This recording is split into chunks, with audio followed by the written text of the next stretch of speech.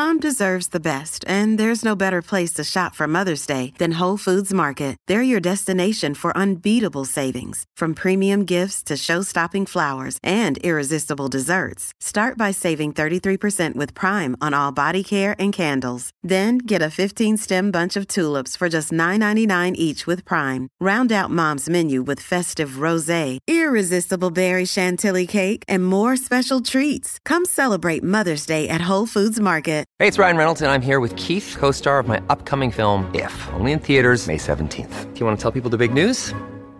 All right, I'll do it. Sign up now and you'll get unlimited for $15 a month and 6 months of Paramount Plus Essential Plan on us. MintMobile.com/switch. Upfront payment of $45 equivalent to $15 per month. Unlimited over 40 gigabytes per month. Face lower speeds. Videos at 480p. Active Mint customers by 531.24 get 6 months of Paramount Plus Essential Plan. Auto renews after 6 months. Offer ends May 31st, 2024. Separate Paramount Plus registration required. Terms and conditions apply if rated PG.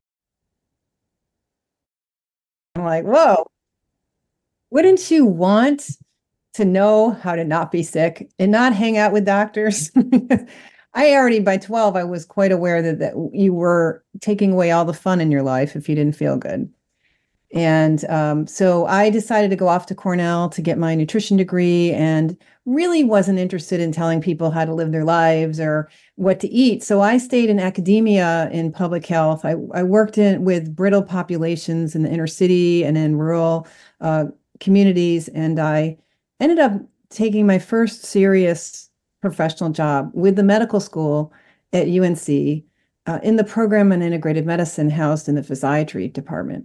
So I hung out in the hospital with physiatrists, and I was sitting on the medical curriculum committee. And we were thinking at this stage, this was 1999, that medicine was ready to be thinking about behavior and lifestyle as part of understanding their patients and how to help them. And then after that work there at the program of integrative medicine, I moved on to another medical school for a new department, which is a research department in social and behavioral health, and basically helped my colleagues pull together research projects and do the whole budgets and submission to NIH, and brought in about $24 million in 3 years there. So I've been in the sort of academic side of public health for most of my career, and I was eating perfectly my whole life. Miss Vegetable, Miss Gardener, Miss Goody Two Shoes, Miss Nutritionist. And I had all these health problems that culminated in 2010. It was to the point where I had to quit my job. I was bleeding to death with small fibroids. I was literally stuck in a bathroom for a whole day. I needed iron IVs. It was really serious. I had severe back problems and severe fatigue, mental and physical fatigue. And it turned out that not only did I need a total hysterectomy and had to get rid of everything, there was undiagnosed endometriosis going on with loose blood in the pelvis and scarring on the colon and just way too much drama. And I was very fatigued and not able to return to work after that. So my endocrinologist sent me to the sleep lab. And it turned out my brain was waking up 29 times an hour, which would explain why I was so disabled, not tolerating exercise, not being able to focus and read. And it took another 3 years of trying to figure out what toxicity was affecting my brain, because they all say it's endotoxemia, you've got SIBO or something like that, and that's the reason.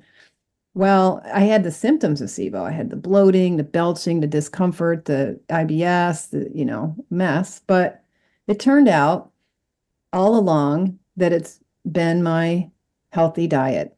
I had arthritis through my 20s. I had to leave Cornell for bilateral foot surgery. I had sesamoidectomies and other fancy stuff trying to save my big toe joints. And that was terrible. I spent basically a decade on crutches, wheelchairs, and painkillers. And it turns out it was all connected to eating beet greens, Swiss chard, sweet potato stuff that I was taught we're supposed to eat. Yeah. Yeah, it's quite, and then kind of, this discussion is talking about oxalates and understanding, and for a lot of listeners, this is the first time I've heard about it. I know our food supply is contaminated and it's, very unhealthy, but could you explain what oxalates are and why they're significant, common misconceptions?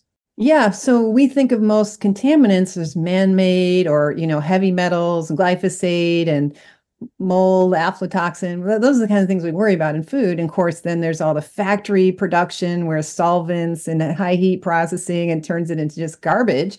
So we're worried about, oh, you shouldn't eat so much garbage. And by the way, fat, salt, and sugar are terrible. And we are completely missing the boat with nature.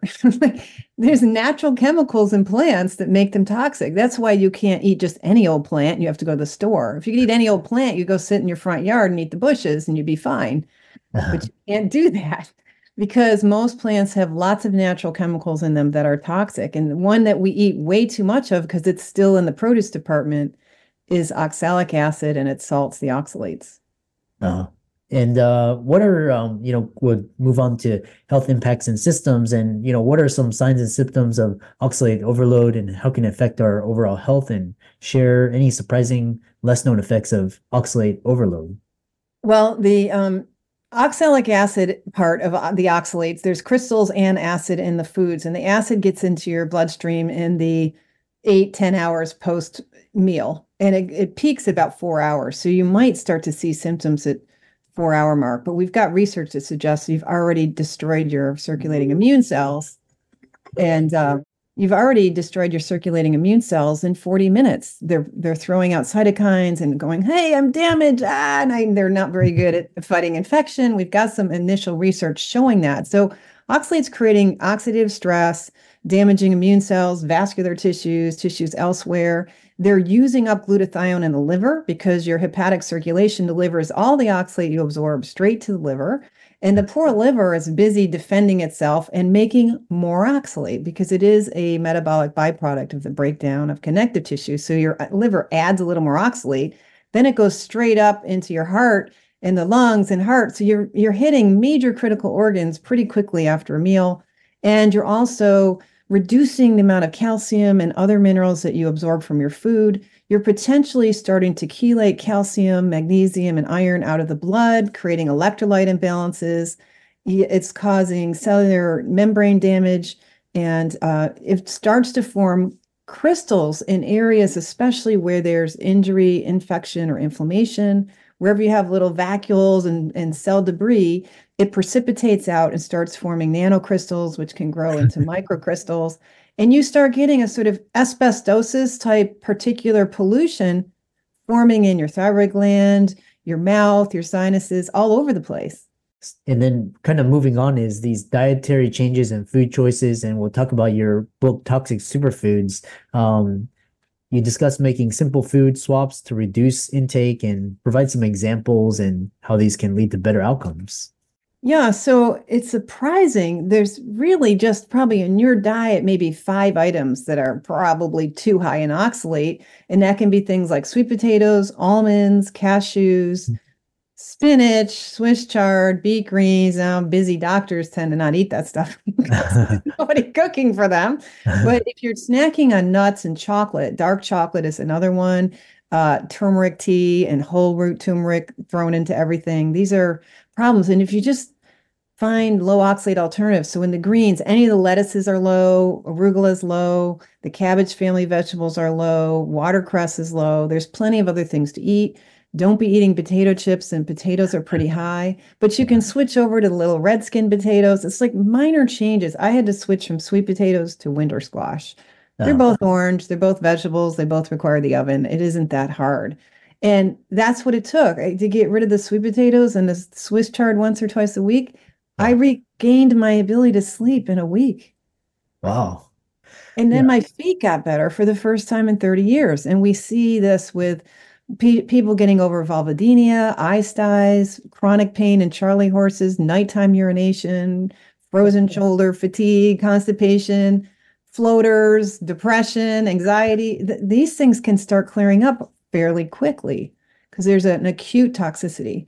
But that doesn't address the chronic toxicity. If you've been eating these kinds of foods, you're growing up on peanuts and chocolate and potatoes, and you've been eating them for decades, you have not just the acute toxicity following the exposure from each meal, but you have a chronic problem with this, bioaccumulation in these crystals and tissues. Yeah. We're kind of wrapping it up, and your research seems to challenge a lot of traditional advice regarding certain superfoods, and what's been the response? I know, we actually have a couple colleagues, physician colleagues in common. And how do you see work influencing future dietary guidelines? Oh, wow. Dietary guidelines. It would be nice if we could just get some colleagues in research and in academic medicine interested in paying attention to this and start using some. I have a basic clinical tool looking at exposure and symptoms. And if you could just screen your patients with the nursing intake process and start noticing in your clinic, that would be nice. And at least get the news in practice moving ahead because, research is part of my career and part of my heart and soul. I would love us to be designing studies with our chronic pain lists and so on and see what we can do for people. Because unfortunately, people are in danger right now because the trends are encouraging high exposure to this very serious cellular toxin. And in medicine, we've been miseducated and in nutrition. We're told it's just the kidneys and nothing else. Yeah. That's not the case. Yeah. I think medical education can use a little bit of an upgrade. And yeah, that's a discussion for another day. And tell people about how they can find you, your work, look at toxic superfoods, and find out more about you. Yes, I have a website, sallyknorton.com, and you can reach us there, email me there, whatever. There's lots of free information there. That's where you can find that intake form. That's just a survey of exposure and risk factors and so on. You can find me on Instagram at sknorton.com. I have or sknorton, and then I have a second one that's toxic superfoods _oxalate _book. You can find me on LinkedIn. I'm around. Yeah. So reach out and check it out and look at the reviews on Amazon. There's a lot of people are sharing their personal recovery stories and writing little love letters about it. Yeah. Yeah. And it's amazing, you've built a humongous social media following based on your expertise. And I think it's really interesting, and all of the resources. Check out Sally's book on Amazon. That'll be in the show notes. And with that, thanks so much for coming on to the podcast. Thank you. Appreciate it.